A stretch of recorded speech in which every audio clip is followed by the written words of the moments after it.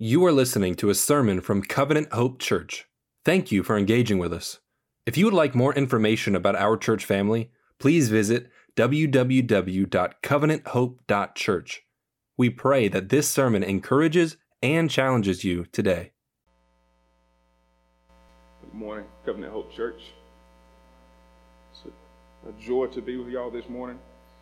Like Pastor Ryan said a little bit earlier, my name is Trail. Here with me is my wife Lauren, and our 17-month-old son Oakland is in the nursery, hopefully not breaking too many things. But you never know with him. You don't know what you're going to get. But yeah, glad to be with y'all this morning. I come with greetings from Pioneer Church, and I've looked forward to coming and being with y'all's church body for a while.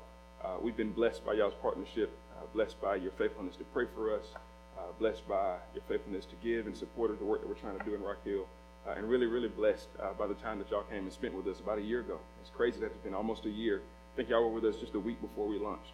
And by God's grace, the church is now in existence, and we're seeing the fruit of all of our collective labor. So glad to be here with you this morning, and hoping that I can be a blessing to you as we now read from God's Word. I do want to go before the Lord and breathe one more moment of prayer, if y'all would join me in that.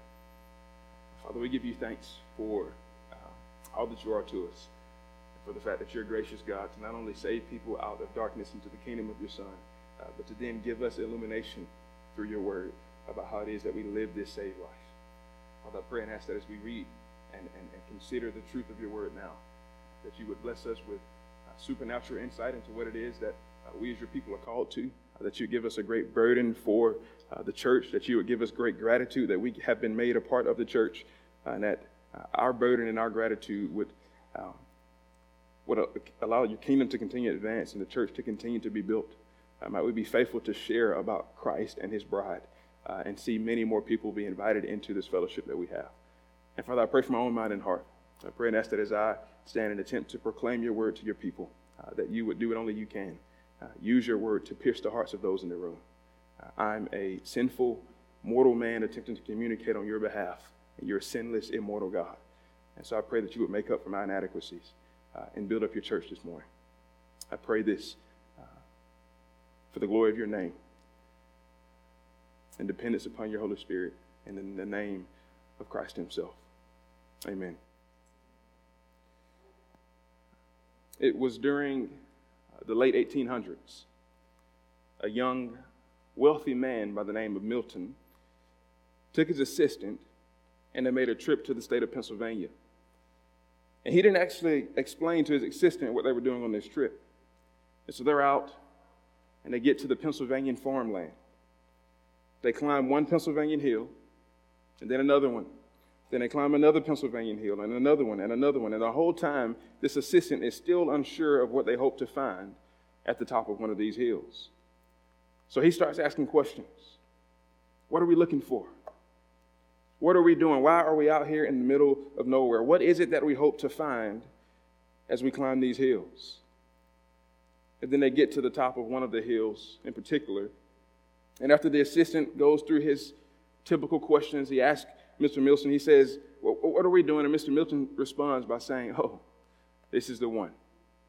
He says, we found it, my friend. He says, this is the hill that we've been looking for.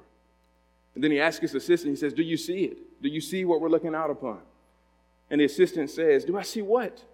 He says, all I know is that I'm tired of climbing all of these hills, and now we're at the top of this one hill. You're telling me to look out. I'm looking out at the same thing you're looking out at, and I don't see what you're talking about. All I see is a bunch of cornfields and an open pasture.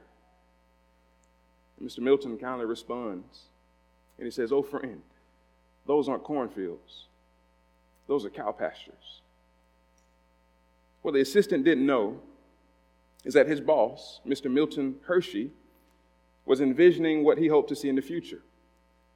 His wealth had afforded him the chance to travel and to see different things in the world. And one of the places he traveled to was Europe, where it was much more common there for them to partake of and enjoy what we now know to be milk chocolate. And Mr. Milton Hershey was so convinced that this milk chocolate was a special thing that he not only wanted to produce the product in America, but he wanted to produce an entire lifestyle that would revolve around this milk chocolate. This hill that they were standing on would eventually become home to the first ever Hershey's milk chocolate factory. And around it would be these dairy farms where farmers would produce the milk that would be used to make the candy bars. And then around those farms would be a little town where the people who worked in factories would be able to live and raise their families. And the proximity of all of this would allow the production of Hershey's chocolate to be extremely rapid and to flood America with the joy of the candy bar. Now, the thing is, when they initially stood at the top of this hill, America had no idea what milk chocolate even was. But Mr. Milton Hershey, he'd seen and he'd tasted, and he was convinced that milk chocolate was such a glorious product that he could found an entire movement upon it. In our passage this morning, we read about the start of another, much more significant movement. There's a man who, like Milton Hershey, has tasted and seen something, and it has changed his life forever. The Apostle Peter in this passage has tasted and seen of the glorious gospel of Jesus Christ. And in having tasted and seen this glorious gospel, friends, he was compelled to then go and share with others. And what we read today in our passage is a result of the sharing. A movement begins, if we can use that terminology. And this movement is what we now know to be life with the establishment of local churches. And I figure since y'all have been so pivotal in helping us to plant a new local church, it'd be good for us to come together and rejoice around this movement that we still get to be a part of today. So as we look at this passage this morning, we're going to do a couple of things. We're first going to make a few observations about the product itself, meaning we're going to look at and consider what the gospel actually is. And then we're going to make some observations about the movement. We're going to consider how this gospel led to the founding of the local church. And so with that said, the first thing we want to note is that the gospel is piercing. The gospel is a piercing gospel. This product that the church is built upon is a piercing gospel. When we get to the passage in verse 37, the Apostle Peter has already been out preaching the gospel of Christ. And the text tells us that those who heard it were pierced to the heart. And so naturally, the thing for us to do now is to kind of pause and to quickly consider, okay, what exactly about this gospel pierces people when they hear it? And to answer this question, I think it's worth pausing here at the outset of the sermon to just think about and consider and recall what we know the gospel to be. Like, what actually is the gospel of Jesus Christ? I think it's pretty unfortunate that this word, gospel, can kind of be a loose and vague and undefined term that we just kind of toss around in a lot of Christian circles nowadays. And while we should use the word frequently, we should use it with understanding of what it means, right? We should know what we're referring to when we say the word gospel. Like the Bible, God's word, it's not vague when it refers to the gospel. I mean, we can look at verse 37, and I'll admit that it says that they were pierced when they heard this. And the word this is a vague term. But if you go back and read from the beginning of chapter 2, that word this becomes a defined term. What you'll see is that the Apostle Peter preached to them what he knew to be true about Jesus Christ. And that's what the gospel is. The biblical gospel is the good news of what Jesus has accomplished for those who worship and follow him. It's the story of a perfect God creating a perfect world that was without sin until mankind introduced sin to it. And with sin putting mankind at odds with God, there became a problem that mankind is unable to fix without help from the God who they're now at odds with. So because our God is a gracious God, because he's gracious and merciful toward his people, he then sent Jesus Christ. And this schism between God and man is resolved because Jesus acts as a mediator by taking on the sins of man and offering them his righteousness. And then, by God's grace and for the glory of the Lord, we are seen by God in light of what Jesus has done. And we're granted restored relationship with our Creator God. And if we acknowledge that and believe it to be true, if we believe that Christ did indeed rise from the grave after being dead and buried for 3 days, then we are made new in Christ. That is what the biblical gospel is. That's the gospel that Peter preached to these people at Pentecost, and it is the gospel which pierced their hearts as they heard it preached. But now this word pierced, think about what that word implies. The book of Acts is written by Luke the physician. He was a doctor by trade, and so he was a man who would have known a little something about what it meant for bodies to be pierced and cut. And I've had my share of scars throughout life. I played football in both high school and college. Football is a rough sport. And so I've had a number of injuries and stitches and scratches at different times throughout my life. But with me standing here today, you wouldn't know that unless I told you. You probably wouldn't be able to look at me and tell that I had the number of scars and scratches that I've had. See, most of my scars and scratches have healed over time. I can actually remember being in high school, and if I had a scar that I thought made me look kind of tough, like especially if it was on my face, and where I actually get upset when the scar started to heal. Like, I wanted to maintain my tough guy persona, so I didn't want to see my scars heal and fade away. But scratches do heal, don't they? They heal. But I do have a few scars that probably won't ever go away. I used to wear earrings in college, and I haven't worn a pair of earrings in probably 6 or 7 years. But if I were to touch my ears, I can feel exactly where my diamonds or my hoops used to hang. And I've also had a couple of shoulder surgeries. My surgeries were done with the new technology that they call arthroscopic technology. This means that a doctor would take a couple of small scopes and he'd inject them or pierce them into my shoulder. And once his scopes were inside, he could use tiny microscopic tools to do all of the stuff that he needed to do. And today, if I just kind of rub on my shoulders a little bit, I can feel the scars that are still there.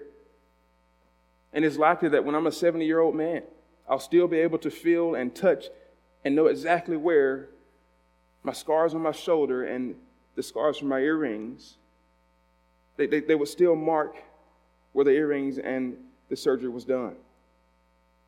My reason for mentioning this is because I want us to see that unlike with scratches or light grays of the skin, when a piercing happens, there's a scar that is left for a lifetime.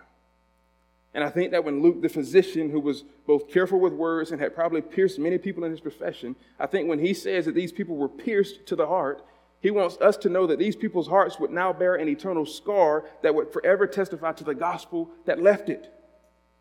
Because the gospel doesn't merely scratch us and leave a mark that fades away quickly, friends. But the gospel of Christ is a piercing gospel. And I can't help but wonder if people know that we've been pierced when they look at our lives. Do our lives bear witness that we've been forever changed by the truth of Jesus, or does our gospel witness seem to pop up for shorter periods of time and then fade as if it's a mere scratch that heals over time? I think one of the ways we can know that our piercing has left a lasting scar is in the reality of us having a burden to do something. Look at the question that people ask at the end of verse 37. It says, when they heard this, they were pierced to the heart and said to Peter and the rest of the apostles, brothers, what should we do? And so these men heard the gospel and they recognized that hearing and being pierced by the gospel was good, but that alone wasn't enough. Once they'd heard and once they'd been pierced, they were moved to want to do something with this gospel. And I think that's what the gospel of Jesus does, friends. I'm not saying that we work for our salvation, because salvation comes from the grace of God and only from the grace of God. But I am saying that when you've experienced such grace from God, like when you've experienced this grace and this piercing gospel by the gracious Jesus Christ himself, that gospel leaves a visible scar that manifests itself in a life of obedience to him. Now, we can't see who Jesus is and not want to please him. We can't truly know the reality of being sinners now saved by Christ without hating what we've been saved from and loving righteousness which reflects the one who saved us. Friends, we cannot be pierced by this gospel and go on failing to be doers. I can imagine that language sounds familiar with y'all having recently done a study through the book of James, right? It's like James himself writes in James 1, verses 22 through 25. But be doers of the word and not hearers only, deceiving yourselves. Because if anyone is a hearer of the word and not a doer, he is like someone looking down at his face or looking at his own face in a mirror. For he looks at himself, goes away, and immediately forgets what kind of person he was. But the one who looks intently into the perfect law of freedom and perseveres in it, and is not a forgetful hearer, but a doer who works, this person will be blessed in what he does. Friends, James and the people in this passage, they remind us that gospel piercing results in gospel living. And so my encouragement to us in light of this is for us to be intentional about reminding ourselves of the grace in the gospel, then allowing those reminders to compel us toward a life of doing. Let this scar from your gospel piercing be a visible, tangible scar that the world can forever witness. Let's be people who regularly search our hearts for sin, pray for God to empower us to live with righteousness, and then encourage our fellow believers to do the same. Let's be a people who are doers of the word. As we move on, we see how Peter responds to the people's question. In verse 38, they ask, "What should we do?" And Peter's answer for them is to repent. He says, "Repent and be baptized, each of you, in the name of Jesus Christ, for the forgiveness of your sins, and you will receive the gift of the Holy Spirit." Now, this suggestion he makes, this thing called repentance, it's basically what I just finished talking about. It's the recognition of sin within ourselves and the deliberate choice to then forsake or turn away from that sin and to choose holiness instead. So Peter tells them to repent, to avoid actions that displease God, and to choose actions that would be pleasing to him.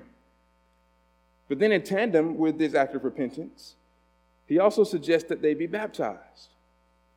Now, if we don't read this carefully, we can mistakenly assume that Peter's saying baptism saves, right? The text can seem to imply that if we're not careful with the way we interpret it.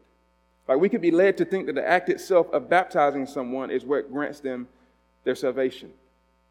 But there are several places all throughout Scripture, all throughout the rest of God's Word, where we're told salvation comes through the gracious work of Christ. And so if these men are coming and asking Peter what they should do in response to the gospel, and he tells them to repent and be baptized, but he's not saying that baptism saves, what exactly is he saying? What's Peter trying to tell the people? Well, I think Peter's saying much of what the church has believed for a couple of thousand years now. He's saying that baptism isn't what saves you, that it is a sign or a symbol or visible declaration of your being saved by God and being united with him and his people. I mean, he even hints to this himself in verse 39 when he mentions that the Lord calls people to the promise of salvation. So what Peter's doing when he tells them to repent and be baptized is he's saying, hey, you've heard me preach the gospel of Jesus. You feel your heart now being pierced by that gospel, so you're wondering what you should do. He said, well, let me tell you what you should do. You should repent of your sins, meaning begin living for Christ, and then be baptized, meaning to publicly identify with Christ and his people. He's saying, mark yourself publicly as one who's going to go on living for him. That's what Peter's making clear for us when he says repent and be baptized. And now we also want to note that this is taking place in Jerusalem. This means that the majority of the people in this crowd are probably Jews. And during this time, if you were a Jew, you spent your entire life hearing of this promised Messiah, this Savior who was going to come. And you probably heard of the man named Jesus who came and preached that he was the Messiah, but then he was killed for this preaching because the Jewish community didn't agree with what he preached. They didn't believe his preaching during his time on earth. And so they got upset and they took what they heard. They thought it was false preaching, and they turned him over to Roman authorities so that he would be killed by crucifixion. Now, the chances are, if you're a Jew in Jerusalem during the day of this passage, you may have seen Jesus preach in person. You may have been a part of the group that wanted him to be crucified. Now think about it. If you fit that mold, you've heard of the Messiah your entire life.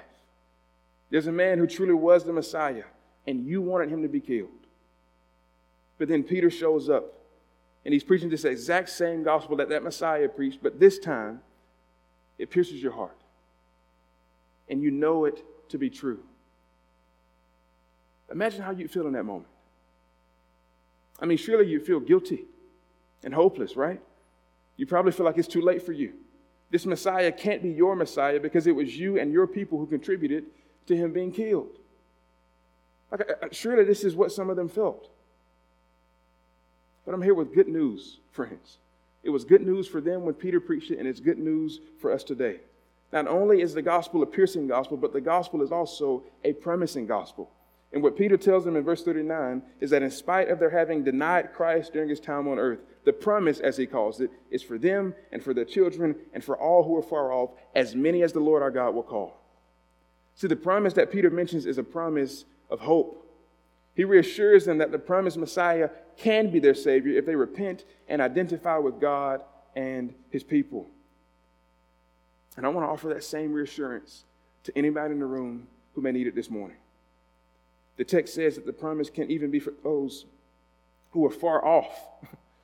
And so if you feel like you're far off and you're so far gone because you've been rejecting Christ either with your actions or with your explicit words, or maybe you're like the people in this passage, you're hearing this sermon right now and you're saying to yourself, like, yes, I have rejected Christ. But as I sit here listening to the gospel now, my heart is being pierced by it. So what on earth do I do? You do what Peter told the people to do. You repent of your sin. You begin worshiping and identifying with God. And then you find a good church family, be baptized, and begin identifying with them. And then you seek to live for the Lord's pleasure and rest knowing that the promise of the gospel, this great promise that Peter made to these people, is also a promise for you. The promise of Jesus being killed on the cross and then rising from the grave is a promise that has been fulfilled. And it's true that in rising from the grave, Jesus defeated death and sin with a victory that is permanent and sufficient over any sinfulness that we repent of. So the promise can be for you if you repent of your sins and trust Christ as your Savior. So repent of your sins, identify with God and His people, and rejoice that the gospel indeed is a promising gospel. It's a promising gospel that we get to rejoice in. And apparently that's what many people in this crowd did that day. Verses 40 through 41 show us that Peter continued to preach the gospel. And then verse 41 says, so those who accepted his message were baptized, and that day about 3,000 people were added to them. Now that whole 3,000 people being added to them, that kind of goes back to what I was saying about baptism. This is showing us that people have been pierced to their hearts with the gospel. They're resting in its promise. And one of the things that just kind of comes with that as expectation is that they also join God's people in local churches. I mean, judging from the way that it's written, it seems that there's a specific kind of identifiable them to which they're added. And I know this contrasts that whole New Age kind of individualistic idea of it being okay to be a Christian without ever intending to join a local church. But that concept is unbiblical. That concept isn't good for our souls. Like, I'm not saying that you must be a member of a church in order to be saved, but I am saying that as a Christian, the best thing for your Christian life is the flourishing joy of life within a local church. Like, we can't look at God's word and just ignore the fact that it seems to be assumed and expected that when people become Christians, just like here in verse 41, they're added to a them. There's a visible, discernible, distinguishable group that these people join, and this has been the pattern in Christianity ever since the church was founded, as we look at it here in this passage. And I bring this to your attention because it seems that God cares for His people, and He cares for them to join His movement, going back to Milton Hershey, and to experience all the joys of being a part of a local church. And so let's look at some of these joys now as we make observations about the movement that is built upon the product of the gospel. 3 quick observations that we're going to make about the church. The first one is that the church is a community of commitment.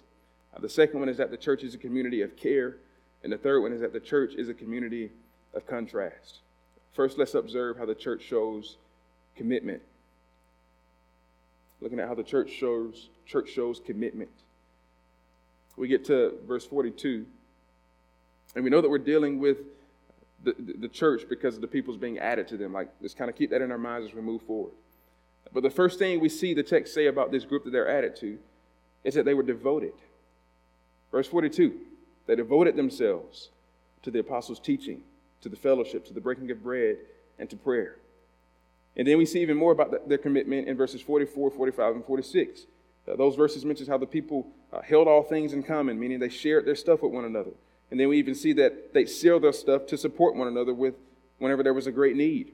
And then there's also this commitment for them to meet together every day, as verse 46 says. And this is a clear picture of devotion and commitment, isn't it?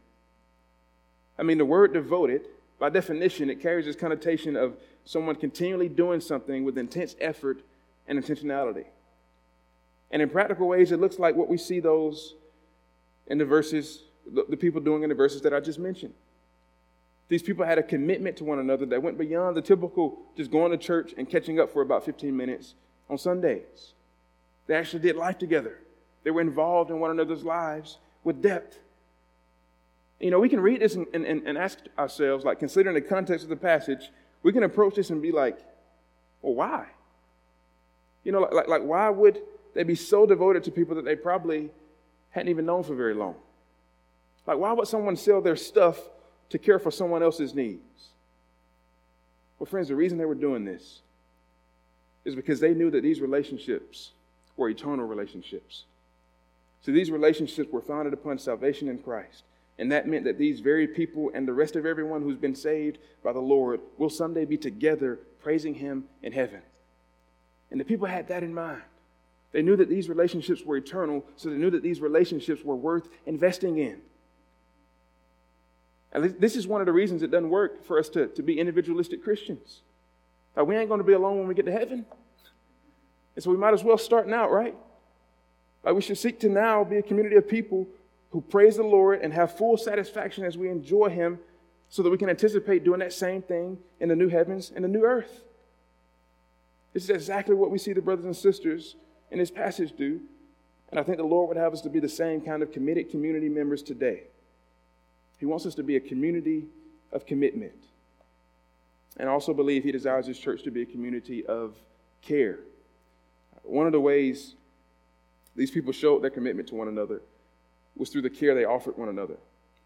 Verse 42 mentions what I think are some of the essentials of the Christian faith. It says that there was teaching and fellowship and bread breaking and prayer. But the two middle actions there, notice that they're directly related to relationships. It says that they were devoted to fellowship and to the breaking of bread. And it may even be worded that way to kind of show a progression. Like, not only did they get together in fellowship or talk, but these people broke bread together. They sat down, they had meals, they broke bread and remembered what Christ their Savior had done for them.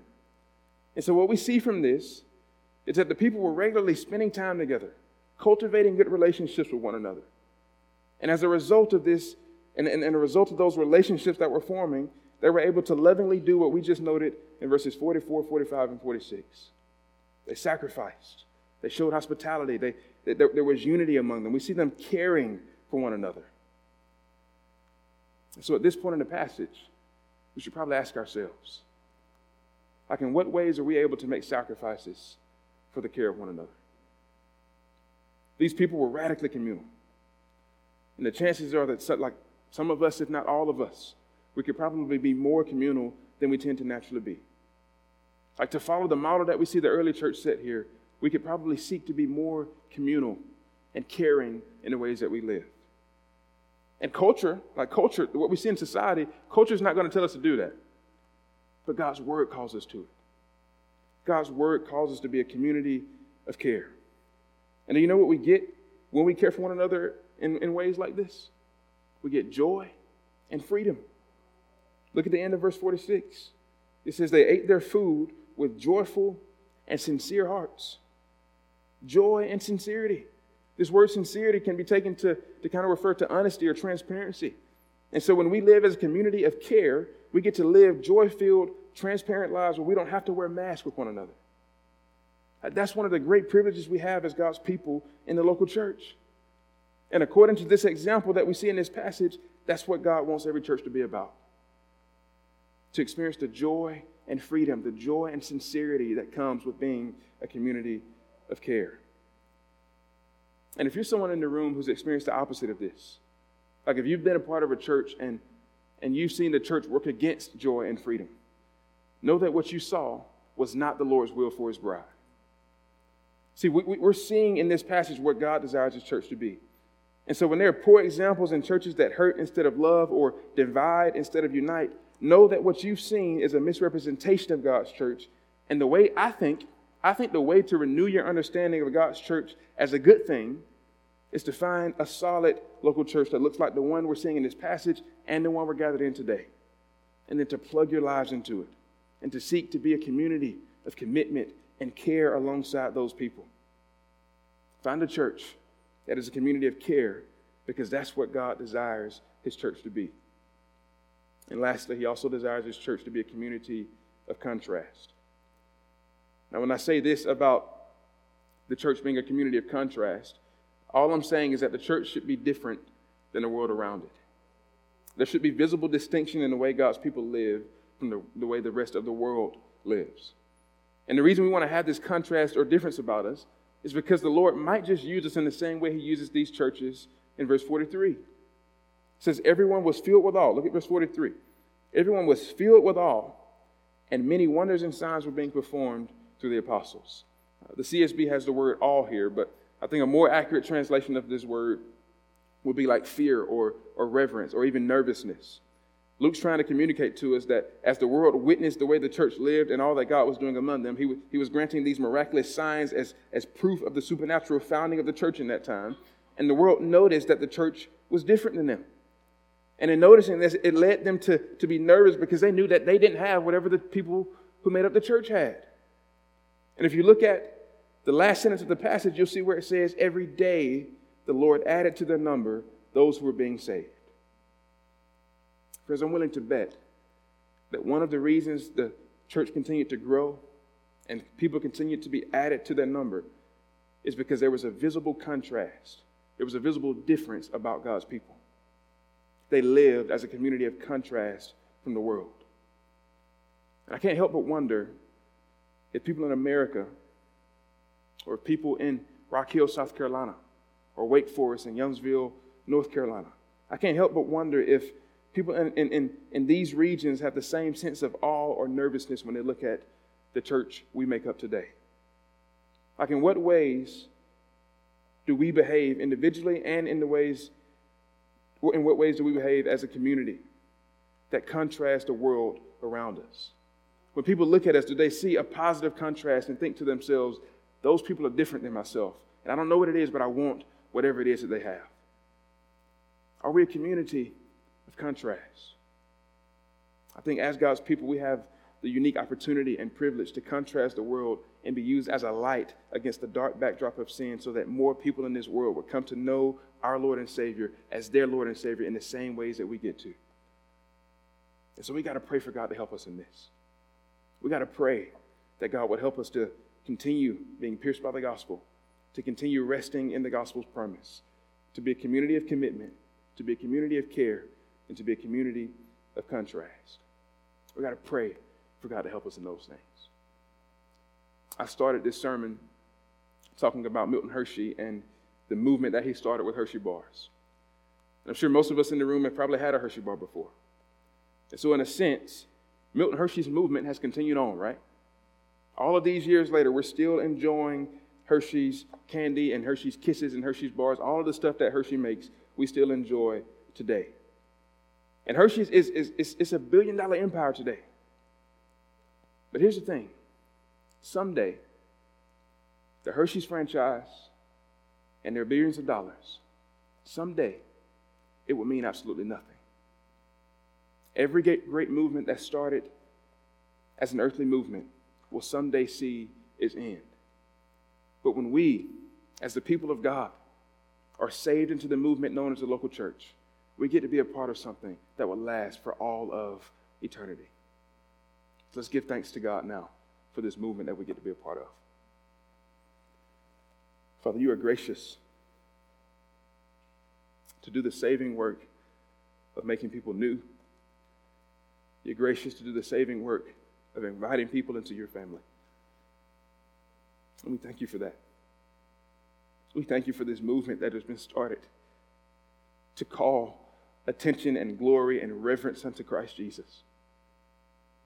We thank you that we get to be a part of it and to labor in it. And we pray that you would use us well for the sake of it continuing to go forward, for the sake of your kingdom continuing to be advanced, and more people getting to rejoice as they're called into the movement. God, we thank you for what you've given us in the local church. We thank you for the gift that local churches are and for how it provides us with a picture of what we're waiting to experience in heaven. I pray and ask that we would see the great gift it is, and that we would give ourselves fully to living alongside the people that you've called us to be covenanted to. God, I thank you for Covenant Hope Church, for their partnership in the gospel with Pioneer Church. And I pray and ask that you would continue to use both church bodies for the sake of your glory and for the sake of your people's good. It's in Christ's name that I pray. Amen.